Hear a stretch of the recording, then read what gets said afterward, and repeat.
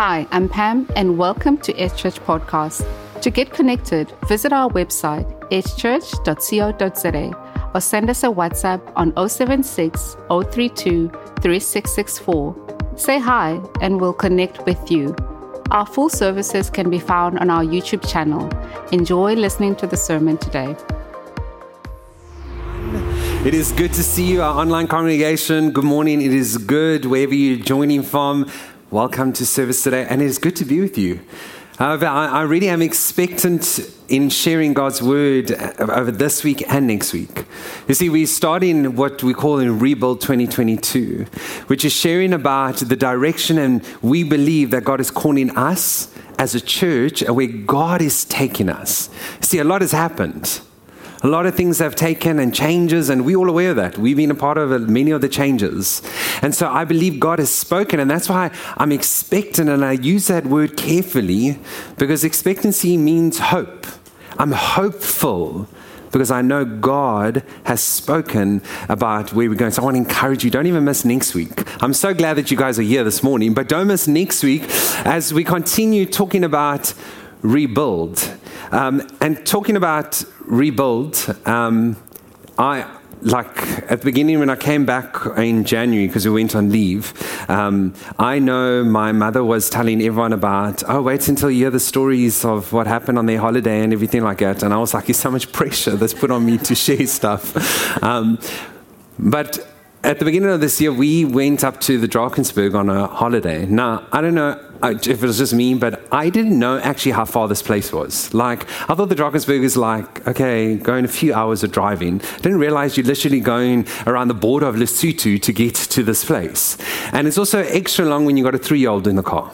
And so we set off, we went, my brother and he and my sister-in-law, they live in Bloemfontein. They moved there last year, bless them. And so they are there. And so we thought, okay, we'll drive from Cape Town, we'll stop in Bloem, look at the wonderful city of Bloemfontein and explore all the things that it has for us.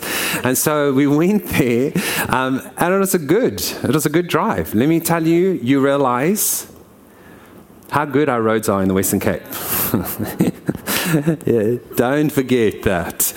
You realize how good it is. And so as we went, and the journey was good, and we enjoyed it. And in true fashion, my brother Joel loves to socialize, and so he decides he's going to organize a social for us, like I'm a teenager. He's like, cool, we're going to have a social. He wants us to meet his colleagues and everything like that. And he was pumped because he's got family there now, and he said he already told them, my brother's a pastor. Now, just it sets you up when you walk into a situation. So they were like, hello, Domini. And I'm like, no, we're just going to chill here. And so we go there, and we swim in because it's a casual, like 36 degrees, as per normal. And we're connecting, and it's good. Somehow, on the way up and everything like that, I got designated navigator. So I was like the one that's going to navigate us on this journey. So I had quite a good, clear way of how we're going to do this. I know we get you, we're just going to stay on the N1 the whole way. Just travel the N1 the whole way and we'll be fine. Now we're there at the social, and Choppy, one of the colleagues, Choppy says to me, what route are you taking to get to the Drakensberg? Now, I only saw one route on Google and Waze, so I'm thinking, I don't know what this man is talking about. He says, how are you going to get there? So I said, via the N1. No, he says to me, go the scenic route. Now, at this point, like red flags are going up inside of me because I'm thinking to myself, no, I don't think we should go the scenic route. And have you ever been in a situation where someone's explaining to you how to get to a place? And they're saying you have no idea what they're talking about, but you're going, yes. And then you get there, you yes, and then you drive away and you think, what did they say? Where do we turn left? I'm sitting there polite. Choppy's passionate about telling me how we're going to get to the drugs. He goes, you go to Klokkeland and then Ficksburg. I'm thinking, are those places real? So politely, I don't know, Candace here's scenic route, and she's adamant that's the route we're going. And so we go, cool. So we set it. Exit the original trip. It was already saved. It already told me, indicated where we should go. I go, scrap that. Let's go on the scenic route. So off we set. tells us 4 hours and 45 minutes to get there. That's not bad time to go from Bloem to the Drakensberg. We're thinking, okay, it's good. And so off we go. We've got both girls, a 3 and a 6-year-old in our car, and we are traveling up, and it's going well. The scenery on that side in the Northern Cape, it's unbelievable. I'm telling you now, even the clouds look different in the sky there. It's beautiful. And so we like observing this, and for some reason we like, everyone just drives slow because we're just overtaking everyone as we go. And I'm like, they're looking at the scenery here, but they've all got like free state license plates. I'm thinking they know the scenery. So we go in at quite a speed, and then we realize very quickly why everyone's driving slow. The roads. So they take us, and he tells us to go on this journey. We take this different route. Let me tell you, it was hair-raising. Leandro caught a photo. This is how I had to drive, literally the whole way, crouched over the steering wheel, just so that I can try and see. These were some of the photos, literally, photos that we got of the potholes that were, and you're like, okay, that's not bad. It goes across the whole road. This is the roads that Oom Choppy told us to go. And on top of that, I said to the guy, I said to him, but I've got a Golf and my brother has a Corolla. Are we going to be fine? We don't have Fortuners or anything like that. No, you're going to be fine. Go. Well, this is what hit us on this drive. Joel hits one of these potholes. Tire buckles, everything. Now we're like, oh my goodness, what are we going to do? What are we going to do? Try and just get signal. We see the first place that we can actually go to is called Ficksburg.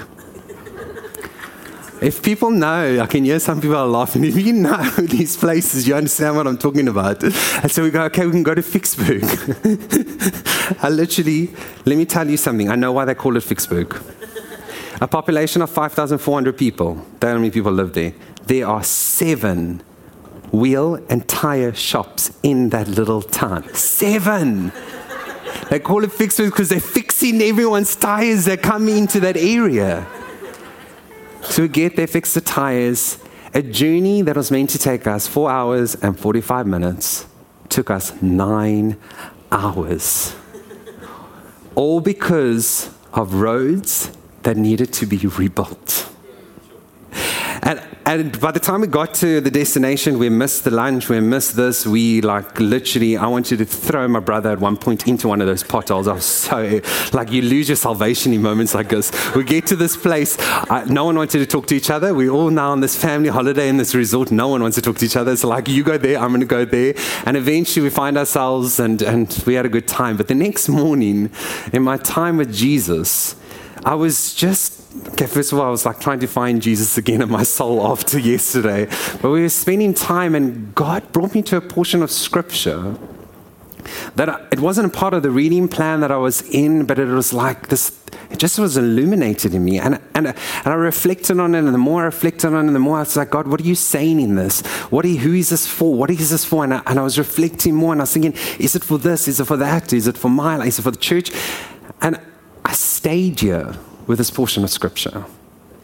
The whole time while we were away, I kept coming back to it. God kept laying it on my heart. I kept reflecting and thinking, God, what is this? And eventually I felt, and I realized that God is speaking a word for our very house as a church. And so what I'm going to share with us and next week is sharing about the direction we are moving as a church, where I believe God has spoken to not only me, but to our leadership as a church, where He's steering us. And He spoke to us out of Isaiah 58. And I want us to read it, verse 11 to 12. And it says, I will give you a full life in the emptiest of places, firm muscles, strong bones, and you'll be like a well-watered garden, a gurgling spring that never runs dry. And you will use the old rubble of past lives to build anew. Rebuild the foundations from out of your past, and you'll be known as those that can fix anything, restore old ruins, rebuild and renovate, make the community livable again. I had to keep reading this verse over and over and over again because God is speaking so many times, saying, rebuild the foundations out of your past, rebuild, renovate, make the community livable again. And it was that word rebuild that really stood out to me. And so I started to sit with this word. our team began to sit with this word of saying, God, what are you saying in this? And if you look at that word rebuild and you look at the RE, the prefix of that word, do you know what it means, what it stands for? It indicates an original state of affairs, something that once was, a condition that used to prevail that can be returned to. So examples, we say that we're resuming our studies. We are recommitting to our diet. We're re-looking at the scale again and saying, is that true? Is this what happened in my life so quickly? We are going back to renew a relationship, recover our health after an illness. And each one of those things they imply are going back to the original, perhaps even the ideal, maybe even the better condition. And thinking back on the past 2 years, and do you know that it is our anniversary of 2 years ago we went into lockdown today. Thinking back on the past 2 years and what has happened and the journey that we've been on, it's safe to say that it really disrupted many of our lives. Job lost families, lost members. And things were stripped away, but I believe, looking back now, they say hindsight's always better. That God has taken us, and I believe many of us, but as a church, into this very place of rebuilding.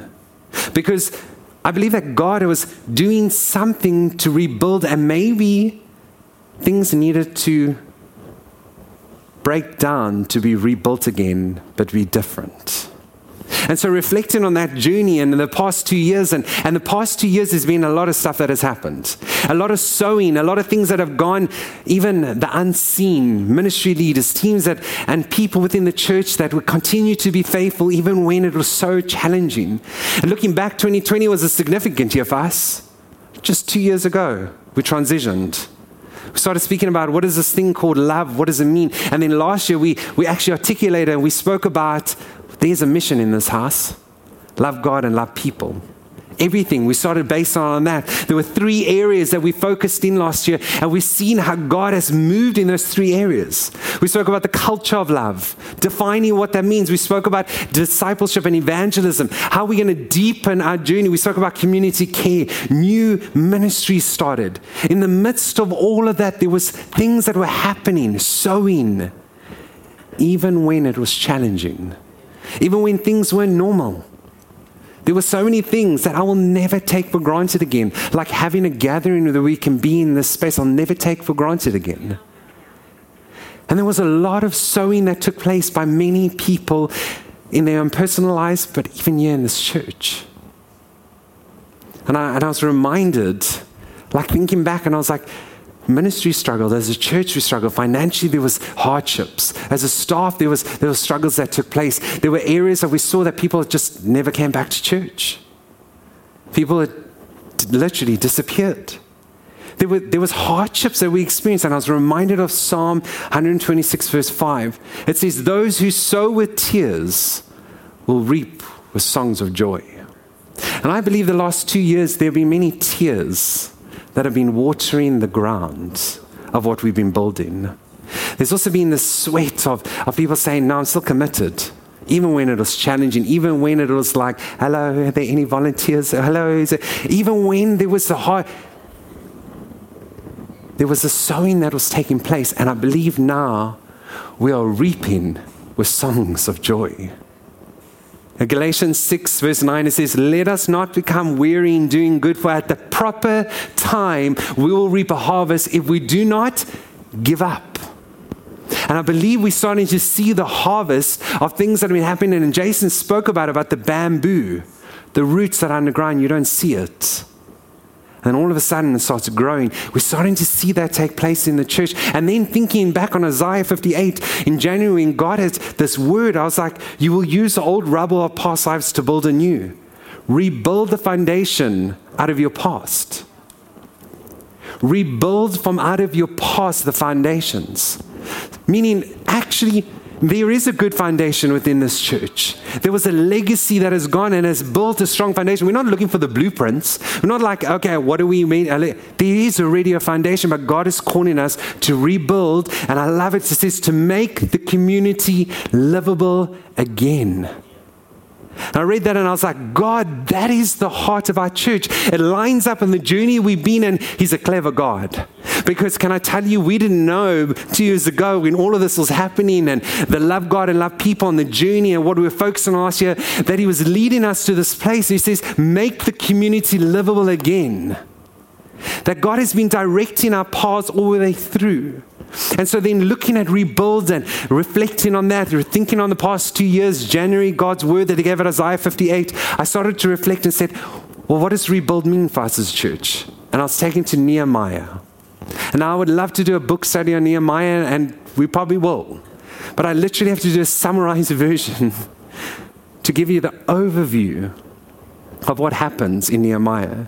You see, Ezra and Nehemiah are really together what happens in the story, because the city of Jerusalem was destroyed. A war took place. The temple that they worshipped in was destroyed. The very walls were destroyed. And in Ezra we read how the temple was rebuilt, and now after 70 years of being in exile, the Jewish people start returning into the city because they have a place now to worship in the temple. And so they come back, but still, the city walls that surround them are destroyed. And a once very powerful capital, now we look around and we see it's just rubble. And so word gets around, and a man named Nehemiah, the author, and he writes from a first-person experience of what is happening, and he recounts a story from him as the person.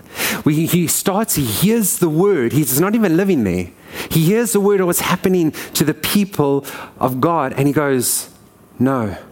And he weeps. Scripture says in Nehemiah 1 verse 4, when I heard this, I sat down and I wept. In fact, for days I mourned, I fasted, and I prayed to the God of heaven. He was moved when he heard what was taking place.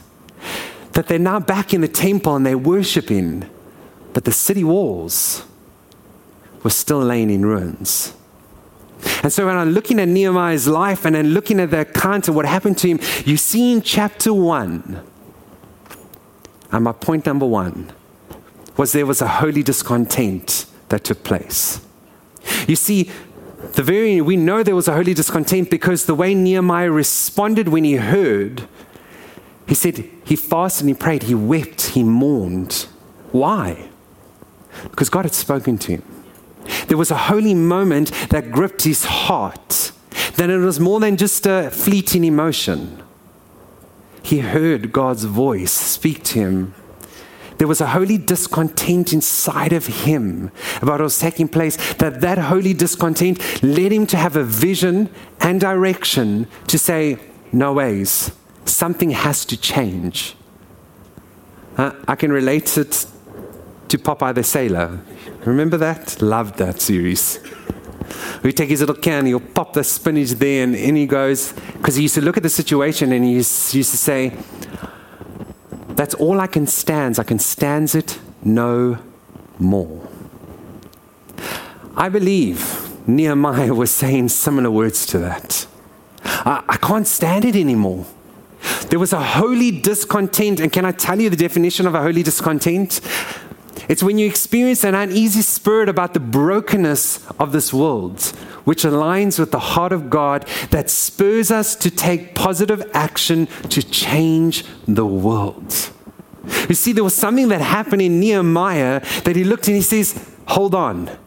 There's something that's happening. I'm seeing the brokenness. Now, God, align my heart to yours so I can do something. And the past 14 months, myself, Roseanne, and with a group of core leaders, we would sit on once a month on a Sunday. Long in the evening, we would sit. We would start with food and we would eat together. We would spend time in worship, spend time in God's word, speak about ourselves, speak about our struggles, what we're dealing with. And in this space, we would sit together in this room and really reflect. And then we would start to unpack and say, God, what's happening? And we started to think about our community and where we find ourselves, where God has placed us, looking back on the journey and the many things that have happened and the hardship, and being able to just even experience and talk about things that we have struggled with even in ministry. And out of that space, we could sense the holy discontent that God is placing inside of us about what we call our very church. Saying, can you see the brokenness? Because can I remind you, every one of us, including myself on this stage, we're broken. That's why we had a Savior that came to save us.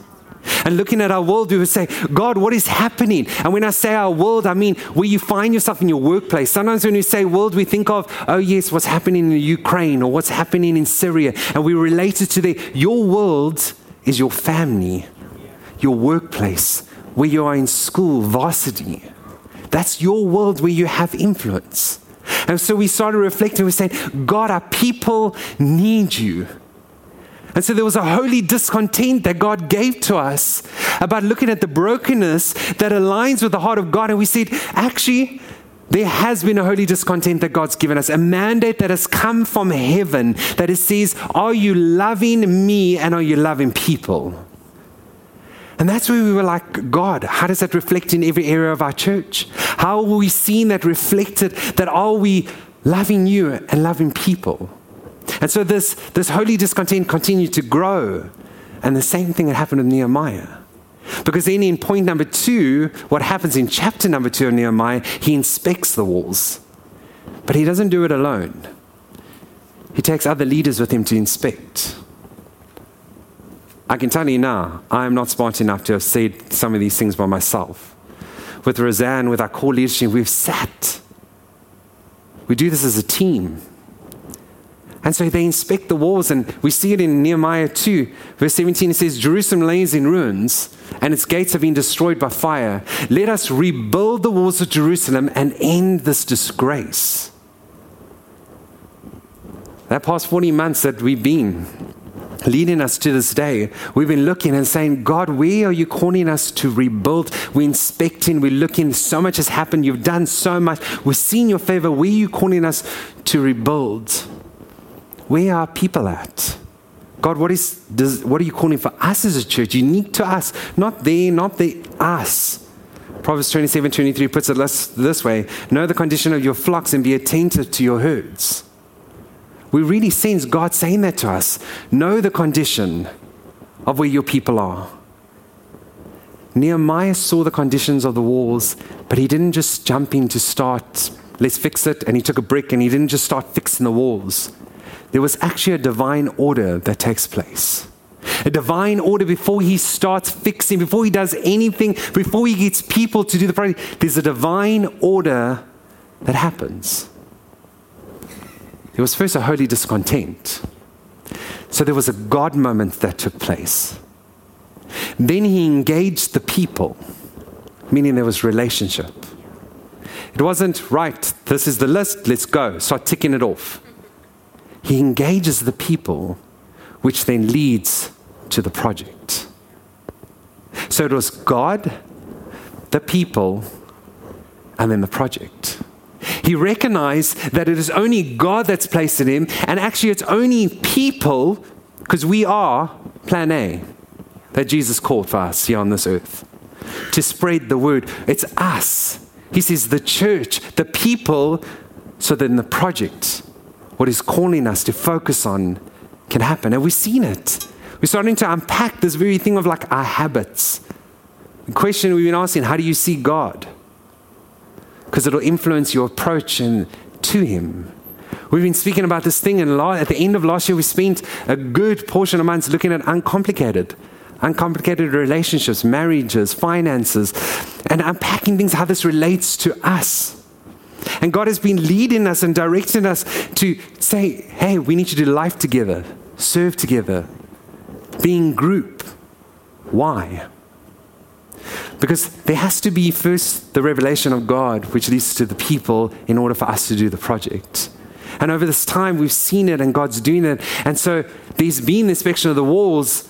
Nehemiah did that, which led into chapter 3 of Nehemiah. Chapter 3, and point number 3 for us, was then rebuild took place. And do you know that there was a plan? Because in chapter 2 of verse 12, it tells us there was a plan. Nehemiah says this, I had not told anyone about the plans God had put in my heart for Jerusalem. Meaning that God had spoken to him and there was actually a plan that was in place. It wasn't like, just do whatever you want, like, hello people, let's build, and yeah, you do that, yeah, you do that. Oh, quickly, let's fix this because this is a problem. Let's fix that, and we just plug in holes. There was a way in which he did it. There was a plan in place. He knew exactly who, when, and how they were going to rebuild. And you know what the greatest plan that he had and Nehemiah had and that God had birthed inside of him? Was very clear that Nehemiah knew he couldn't do this by himself. He knew he would never rebuild and have this project completed if it wasn't for others that would come around. You see, because yes, he is Bob the Builder and all of that, but he wasn't good enough to just do it by himself. You see, the key on how they built in chapter 3, and it carries on because there was opposition. There was like doubt. There was all kinds of things that took place. But the reason, the key to Nehemiah and how they rebuilt is that they did it together. Every single one. And so reflecting on, there was the holy discontent, there was a God moment, there was the inspecting of the walls, and then the rebuilding took place, and then reflecting on Isaiah 58. God gave us that word in the beginning of the year. Reflect on how he's saying, I want you to make your community livable. Rebuild on the foundations that you have. Focus on that. Looking back on the past 2 years and the journey we've been on as a church. That in fact, in every area we have seen growth within this church. And that's a testament to God's faithfulness. That as a church we can say that there's growth in this church again. And so we reflected on this and saying, so God, what are you calling us? If this word rebuild is what you've laid on our hearts, what are you calling? The God moment of that holy discontent that we're feeling, God, what is it? And I believe God laid 3 things. 3 things I want to share with you, the people. Remember, it was a God, and then he went to the people, and then they rebuilt. Number 1, we believe God has called us to focus on moving forward, is regarding the next gen. And some of you are like, what? The church is all about the next gen. That's all they do. What are you talking about? The programs are great. My children love it. It's awesome. Yes, it is. I have got all the respect for our next gen leaders that have carried next gen the past 2 years. That even, I'm telling you now, the hardest area in lockdown that impacted, it was our next gen ministries. Tell me now how you get little kids to sit in circles and say, no, you can't interact with this one. How do you tell you to say, cool, we can have a cool vibey time online by yourself behind a screen? But yet they still showed up. Leaders still showed up and said, cool, let's put on our face and let's go have fun online. Instagram Live, yes. It doesn't go unseen. We sowed a tears has watered the ground that we're going to reap with joy. And we do have incredible. Basil reminded me last week, he said, Dan, can I tell you how awesome things are? You've got solid leaders there. You've got a good youth group. Something's happening. Dan, keep telling your church, focus on this. Focus on the next gen. And I was like, cool, thank you. And it was confirmation. I didn't make this decision based on what he said. This was long before we've been going through this. 14 months, in fact. But looking at that, and yes, we do have an incredible next gen. But God has called us because we're looking and make the community livable again. What does that mean? You want to know what's happening in the schools? Happening with young people? Just open the news, read it. Come speak to some of the teachers in our church. Come speak to some of the next gen leaders that are with the kids and what they're experiencing, from cyberbullying to mental, to anxiety, to sexual things. Just there's so much that is attacking our next gen that we're actually called to fight for them. Scripturally, we're called to fight for the next gen. And next week, that's what the sermon's all about. Fighting for the next generation. And can I tell you, it's maybe you're sitting here and you're like, I'm like way older. How am I going to fight for the next generation? You're going to hear. Because we all are part of rebuilding. Everyone got involved in Nehemiah to build the walls of Jerusalem. Were they all passionate about building and picking up bricks and that? I can tell you now they weren't. But they knew what God has spoken to them and what the end result would be in the rebuilding. And so God laid that on our hearts, saying, our spaces, how we create in areas of discipleship, looking at it saying, cool, so what does this mean for the discipleship of a young little kid all the way up to a high schooler? How are we going to do this? And so it's all great to say that, but some of the things that we already started, and as a church, I want us to be behind. We're a family. We need to know these things. Beginning of this year in January, we started a Next Gen Core leadership team. Rosanna and myself lead this team, and Rosanna and myself are not way close to Next Gen anymore in our age. But our heart and what we believe God has called. And also saying that we believe so much in this that we will lead this team. Because God has called us to do that. That's not like, oh, let's just worry about what's happening there. They're not here. We don't even see them. Have fun. Enjoy while you're around the building. Now, God has called us to be a part of that. And so we looked at that. Amazing. Acknowledging what the teams are already doing. We've also appointed Justin Matthews, who was on stage, as an assistant pastor that focuses on teenagers and students ministry. And we're excited that he's on this journey. And so him with the core leadership team of Elevate and of students, they're working together and saying, God, what are you doing? We're also looking at identifying new leaders and teams. You see, because in 2022, people have come back. It's beautiful. Over 100 kids at Elevate. We were struggling to sometimes get 14 online. We can celebrate people. That's amazing what God's doing. We've seen the young kids out there. The venues are full. We used to have a 10 to 24-month-olds pre-COVID, but then COVID came and the regulations, we weren't allowed to hold babies and all of that stuff. I can tell you now, moms with 10 to 24 months old miss us having that space. And so we're saying we need to do that, but can I tell you, we don't have the people yet. I'm not going to pretend like we've got everything. The people are here. The people of Jerusalem, that was their city, and they all got behind it. They didn't watch by and say, you're going to do it. You're going to do it. They all got behind to rebuild. Our Friday Next Gen that happens with the youngsters, we want to start that again. We believe in it, but we need the people still. Our reach, how we reach into the communities. We will have Holiday Club this year. Holiday Club 2022. We are excited that we're going to have it again. And can I tell you, we're going to have it in this building. I'm excited because it means that there's going to be changes that are going to happen here.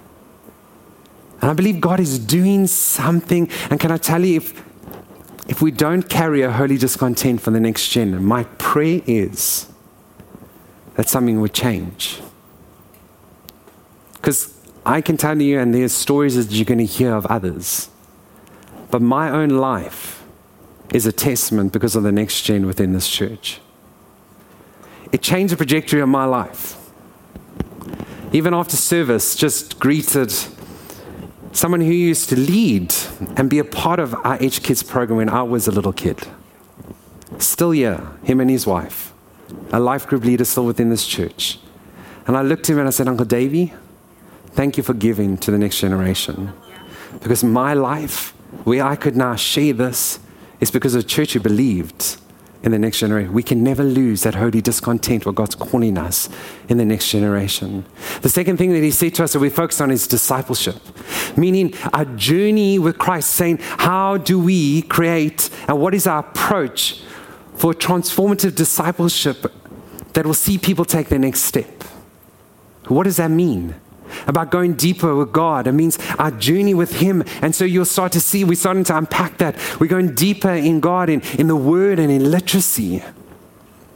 Right now, media is a tool that we launch. Is about all these things that you can find resources. Why do we believe it? It's not just that you have more noise and more things. It's about our discipleship journey. And we're looking and saying, so what does it mean to take next steps? And we're not focusing so much on the programmatic, and so that means actually we're reevaluating everything we're doing. The immediate, we started saying, well, welcome home dinner is a reflection of what we believe God spoke to us this year. And saying our culture, a welcome home dinner, and so we're re-looking at what Growth Track looks. We're saying it can't just be like a cookie cutter manufacturer line, da-da-da, do 1, 2, 3, and then da-da, you're a great Christian. It's more to that. What does it mean to explore your faith? What does it mean to go deeper in God's Word? What does it mean to find freedom in spaces where you can journey and truly take the layers of your life and things that have happened to us. What do all of these things mean and the journey that we're going on? But also in groups, doing life together. We've had an influx of people in groups, and can I tell you, we need new life group leaders. We need people to go, I will be a leader. I will step up, because there's an influx of people that we need to be able to get them into groups, because they're saying, cool, Dan, you spoke about doing life together. I'm putting my hand up. We need people. And it encourages me. It doesn't scare me, because I know the people are here. Discipleship. Next gen, discipleship. And the last one, culture. And also you might think, focus on culture? What do you mean? What is culture? Culture's who we are. It's this is us kind of thing. You see, you can have the greatest strategies, you can have the greatest vision, you can have the best sayings and mission statements, and you can say all these things, but if your culture doesn't allow for that, it's just going to be great sayings that we're going to throw up and then forget about very quickly. You see, culture reflects who we are as a church, what we do, how we do things, how we operate, why we do certain things. It's the culture. I've been in a few houses, and maybe a few of us have it, and if it's your house, I'm not talking about you, I promise. You know the signs that we have up and say, in my family, and then it writes there, we're kind. In my family, we listen to each other. And literally you're watching them shouting and screaming at each other, and there's this little wooden board there that's talking about the family, what we do. And you reflect and you're like, well, the culture, yeah. You see, I don't want us to just put up sayings and say certain things, but actually the culture is not that. You see, culture, you can walk into a place and no one has to even say something to you, but you can feel something. And I don't know if you've experienced that. You come in and speak about how we're a family, and you go, yeah, that's true. I can feel that. That's a culture. And God has been taking us on this journey, and we've seen how God has taken us on this journey of culture, talking about this culture of love, and we've seen how it's been demonstrated broadly across in many areas, and there's been so much change that has already taken place. And I'm going to say it again. All across Edge Church, when we look and we inspect the walls, there has been growth in every area of the church. The church is on a good projection. But our culture, God is saying, who are we? Because culture defines who you are. And so we said, well, what'll say that we've done successful in this? How do we evaluate next year this time and go, did we live out these three things? Culture, we would look at and say, well, all of us have fully embodied the culture of this church. That people are able to articulate and actually speak and demonstrate it, that our physical spaces show and reflect the very culture. And so we've been wrestling with saying, how do we define, how do you put it into just a few words instead of having a long statement that we can't remember all the things? How do we just put it into a few words that actually define who we are? You see, because Nehemiah, can I tell you, when he was doing the walls and the rebuilding the walls were symbolic of the identity of the people. You see, because when the walls were in ruin, it meant that the people were at risk. She was risk to the enemy, Jerusalem. And so now the identity is actually in the rebuilding of the walls, because they were once known as this. And so there was significance when Nehemiah came to rebuild the walls. It wasn't just a physical brick. It was the identity of the people that was being rebuilt. And so for 14 months, we've been reflecting, saying, God, what is the identity? What is the culture of our church? We know it. How do we articulate it? How do we have, what I call it elevator speech, be able to say our little thing in that short space? How do we be able to say to someone, hey, can I tell you about my church? Or what's your church like? Well, I can tell you, because this is the culture of our house. And so after reflecting, after saying, God, what is it? And not rushing it.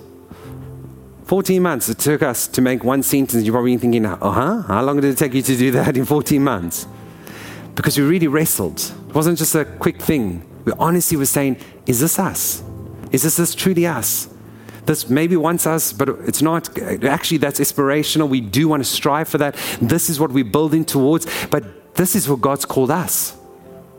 He's called the other church down the road for that, and that's their purpose. He's called that church, and we are all part of the church, but He's called us as Edge Church with a certain identity and a calling that we can say, yes, this is why I belong to this house. Because this is my culture, this is my tribe, this is my family that I belong to. And so the culture statement that you're going to see around the building, and it's speaking more and more, culture of Edge Church, is that Edge Church, it's a place where you belong. We're God first, fun-filled family who loves well. And when we got to this, it was like, yes, we celebrated. And some of you might be like, is it all of that? We could articulate.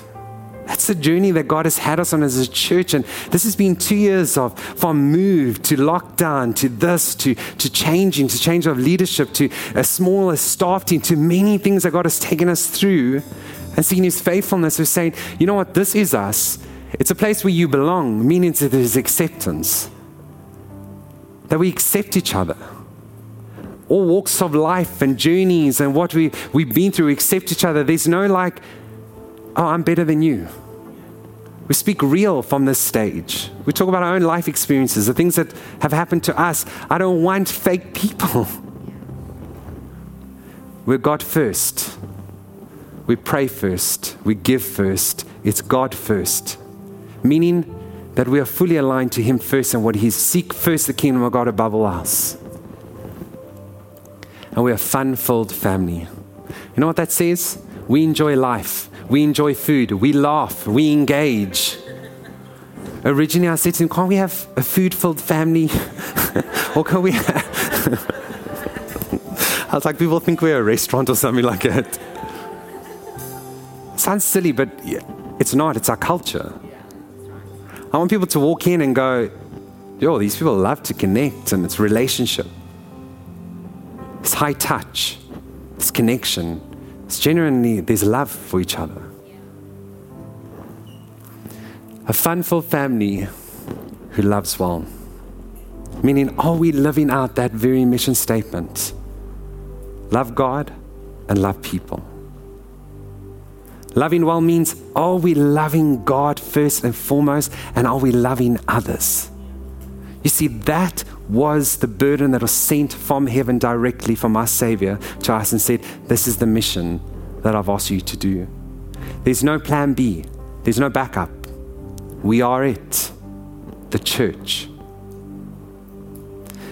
And you'll notice, you go through Nehemiah, and there's more things that we're going to share and more things that God is doing. And next week I'm going to unpack it more. But our culture has to reflect in even our spaces. And so in our spaces, there are going to be changes happening. I spoke about how we're going to have to change things to get ready for Holiday Club in here. Like we can't have fixed chairs to have a whole bunch of kids seated here. We need to change things. Our front foyers, where we do kids check-in, we're going to be changing it. Why? Because that's already nice, there's nothing wrong with that. But we want to demonstrate the culture of this house and what that means. That where His acceptance is belonging, there's fun-filled, there's family, what are all these things? And so we're in consult with a design team, architects, looking at, in due course, we will show you the things and talk about what we're going to do to be changing. And for me, when I think about that, there's going to be even some rebuilding physically taking place. I'm like, that's only God that could have got us to this place. In light of everything that has happened and He's brought us through, it is 1,000 hallelujahs of what He's done for us as a people, His faithfulness. And so we're going to be looking at that, and you've already seen by our kids venue, we already put sails up to cover there, that there's better shaded cloth, and there's more things that we're going to be doing to demonstrate that actually this is what we believe God has called us to do and to focus on.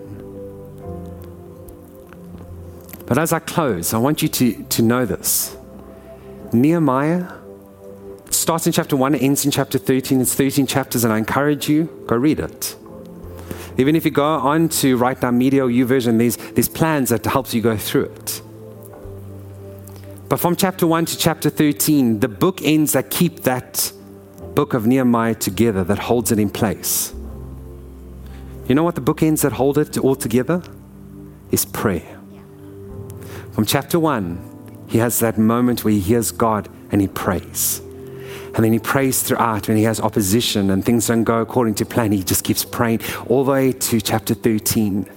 It's prayer when he says, God, remember what has happened. I'm calling us. We're going to follow that example of we're going to pray. And so how do we live out this culture? How do we live out what God is calling us to do? Number one, prayer and fast. I'm calling us. You've heard, I'm sharing and I'm sharing next week and I'll continue. Pray and fast for us as a church. This is your home. We notice with the people of Jerusalem, when they had to rebuild, they all did it because it was their city that they got involved in. This is not just me and a few leaders. This is all of us. Personify the culture, meaning live the very culture out of Edge Church as a place where you belong. God first, fun-filled family that loves well. Can we say that that's us? And then I'm calling us to prioritize the next generation. You see, because so much depends on the next gen. The famous saying, we are just one generation away from closing the doors of the church. If we miss telling them we're just one generation away, then none of this will be here anymore. So I'm calling us to prioritize that and then to pray. And it's all of us. And do you know how you can see in Scripture how it was all of them that got involved in the building? You see, when Nehemiah called the people and says, this is what we're going to do, I've inspected and we're going to rebuild in Nehemiah 2 verse 17, he says this to them, and this is how they responded. And they replied, meaning the people, let us start rebuilding. So they began this good work. It doesn't say, Nehemiah, good luck, brother. Enjoy your building. Thank you for the wonderful speech that you did for us, but enjoy it. Let us start rebuilding because it was their city. It was the holy city of God. They all carried it. And so the question I want to ask you to reflect on is this question of saying, what brick is in your hand? And how are you going to build into this wall? It's like I said, it was everyone. It wasn't just a few. It was everyone that made it possible. What brick is in your hand that you can say, I can rebuild? And you know that brick symbolizes the gifting that God's given you. Maybe it's time. Maybe you're like, actually, I don't want to go near to next gen or to do that because I'm past that. But it's giving you time. There's things that can happen in the week. There's other areas. Maybe it's talent, and you're saying God's given you a talent to even operate in this area, to operate on production or to help there. And maybe it's even treasure, saying, you know what, that's and this and that. I'm building here, but God's given me financially. I can build the kingdom of God by even giving over and above generously. What has He placed in your hand? Because can I tell you, He's placed a gift and talent in every single one of our hands. It's what do we do with the brick that He's placed in our hand? And so I want to give you something, and it looks like this. So in the middle of those that are seated on the middle aisle, right there, you'll see that there's a tray. I encourage you just to pick it up. It's under your chair, and to pass it down and to take a pen and to take one of these forms, and then don't do anything with it yet. Just take the pen, take the card, and just hold it for a moment.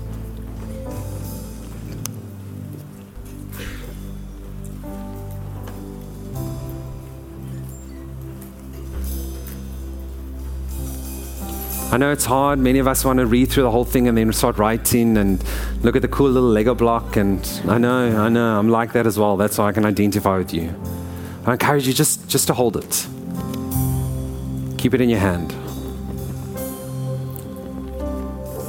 And they hand it out. And if you haven't got one, a pen, because I'm going to ask you to write something down in service, please just pop your hand up. You'll see our host teams, they're walking around.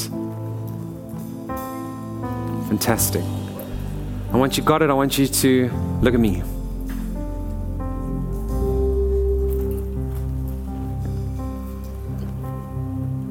That question of what brick is in your hand. You know what's interesting, when you're reading Nehemiah actually references Moses. I thought to myself, that was very interesting that he references Moses.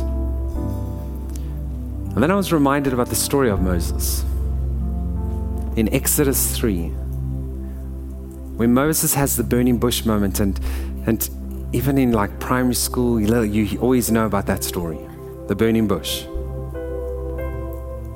And in Exodus chapter 3, verse 4, we see, it says, when the Lord saw Moses coming to take a closer look at the burning bush, he said, Moses, Moses.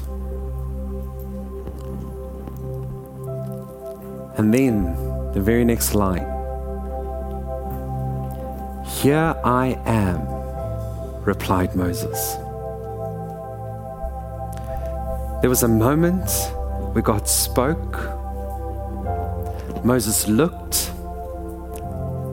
God called out. But then there was a response and action part of Moses. He said, here I am, Lord. And then God begins to speak to him and says, this and this and this has happened. And I've seen the oppression of the people. I've seen what you guys have been through. I've seen what Pharaoh has done to you. And it was like God saying, I've seen the holy discontent that you feel regarding the next gen and what we're calling as a church. I've seen what you've gone through. I've seen. Will you respond? Like Moses did, here I am. Nehemiah has the same. Prays and fast, says, here I am, Lord, and then he gets sent. And then in verse 10 of Exodus 3, says, then the Lord said, I will send you. I believe this is the moment that God is saying, who's he going to send? There is the burning bush. Can I tell you right now, God has spoken.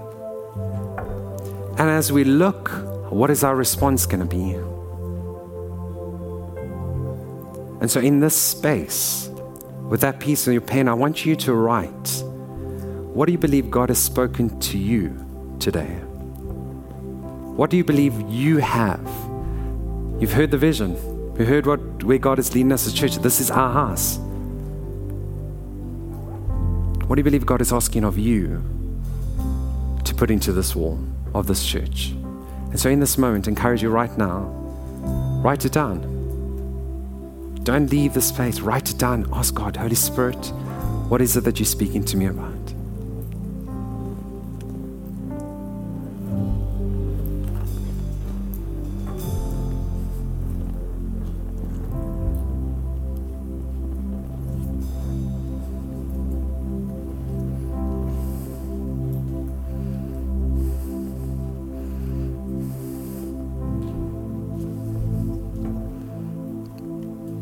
Maybe it's time. Maybe we're saying, God, I don't know what it is, but I'll put my hand up. I'll be available.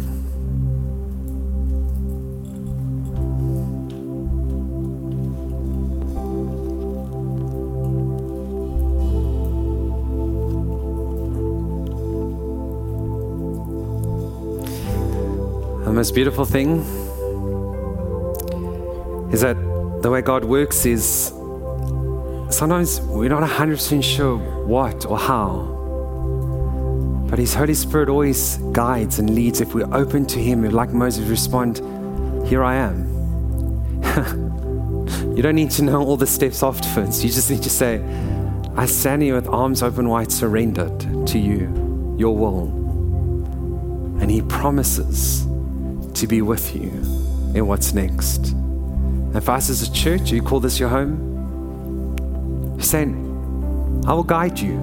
I've guided you this long. I will continue to guide you. And so now in this space as we end our service, allow the Holy Spirit to speak, to worship.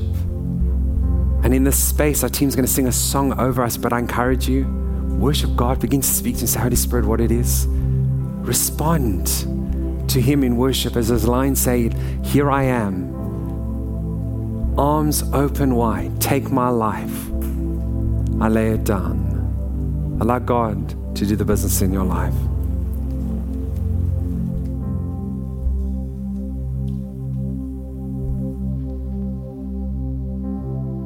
Take my life, I lay it down at the cross where I am found.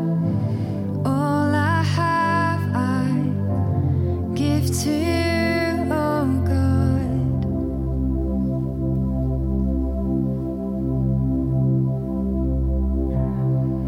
Take my hands and make them clean. Keep my heart in purity, that I may walk in all you have for me.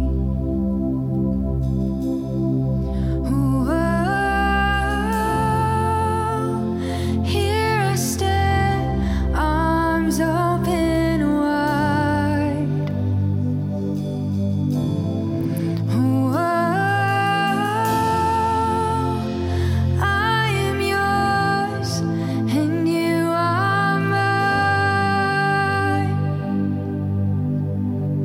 Jesus.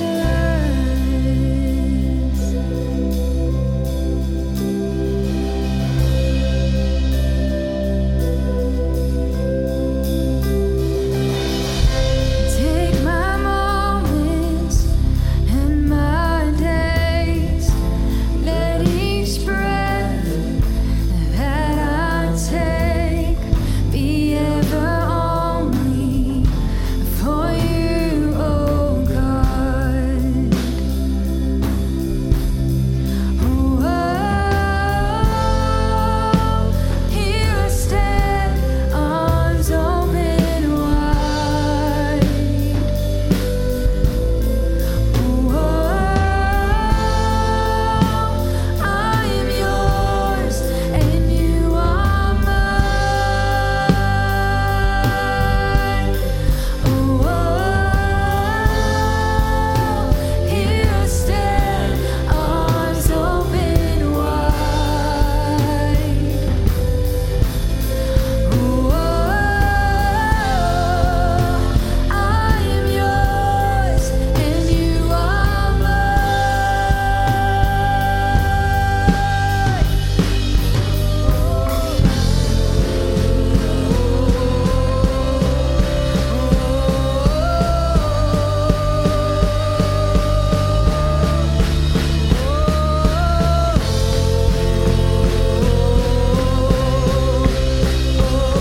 Sing, my whole life is yours. My whole life is yours. I give it all, surrender to your name, and forever I will pray. Have your way, have your way. My whole life is yours. I give it all, surrender to your name, and forever I will pray. Have your way, have your way.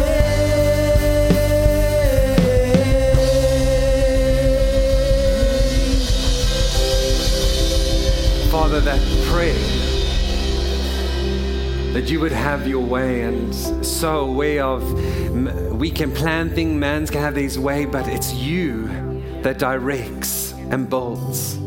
It's you who builds the church, your church. And so as your people, there's such a tangible sense of your presence here. That I pray, my prayer for us, my prayer for myself as I stand here, that I'll be surrendered to what you are asking. Not man, but to what you have called. The very things that you have placed in our hands, the very things that you have given and gifted, God, I pray it will be used to build your kingdom. Because of what you have done in our lives, it's our way of going, thank you, Jesus. And so for each one of us, I believe that your Spirit is doing a work.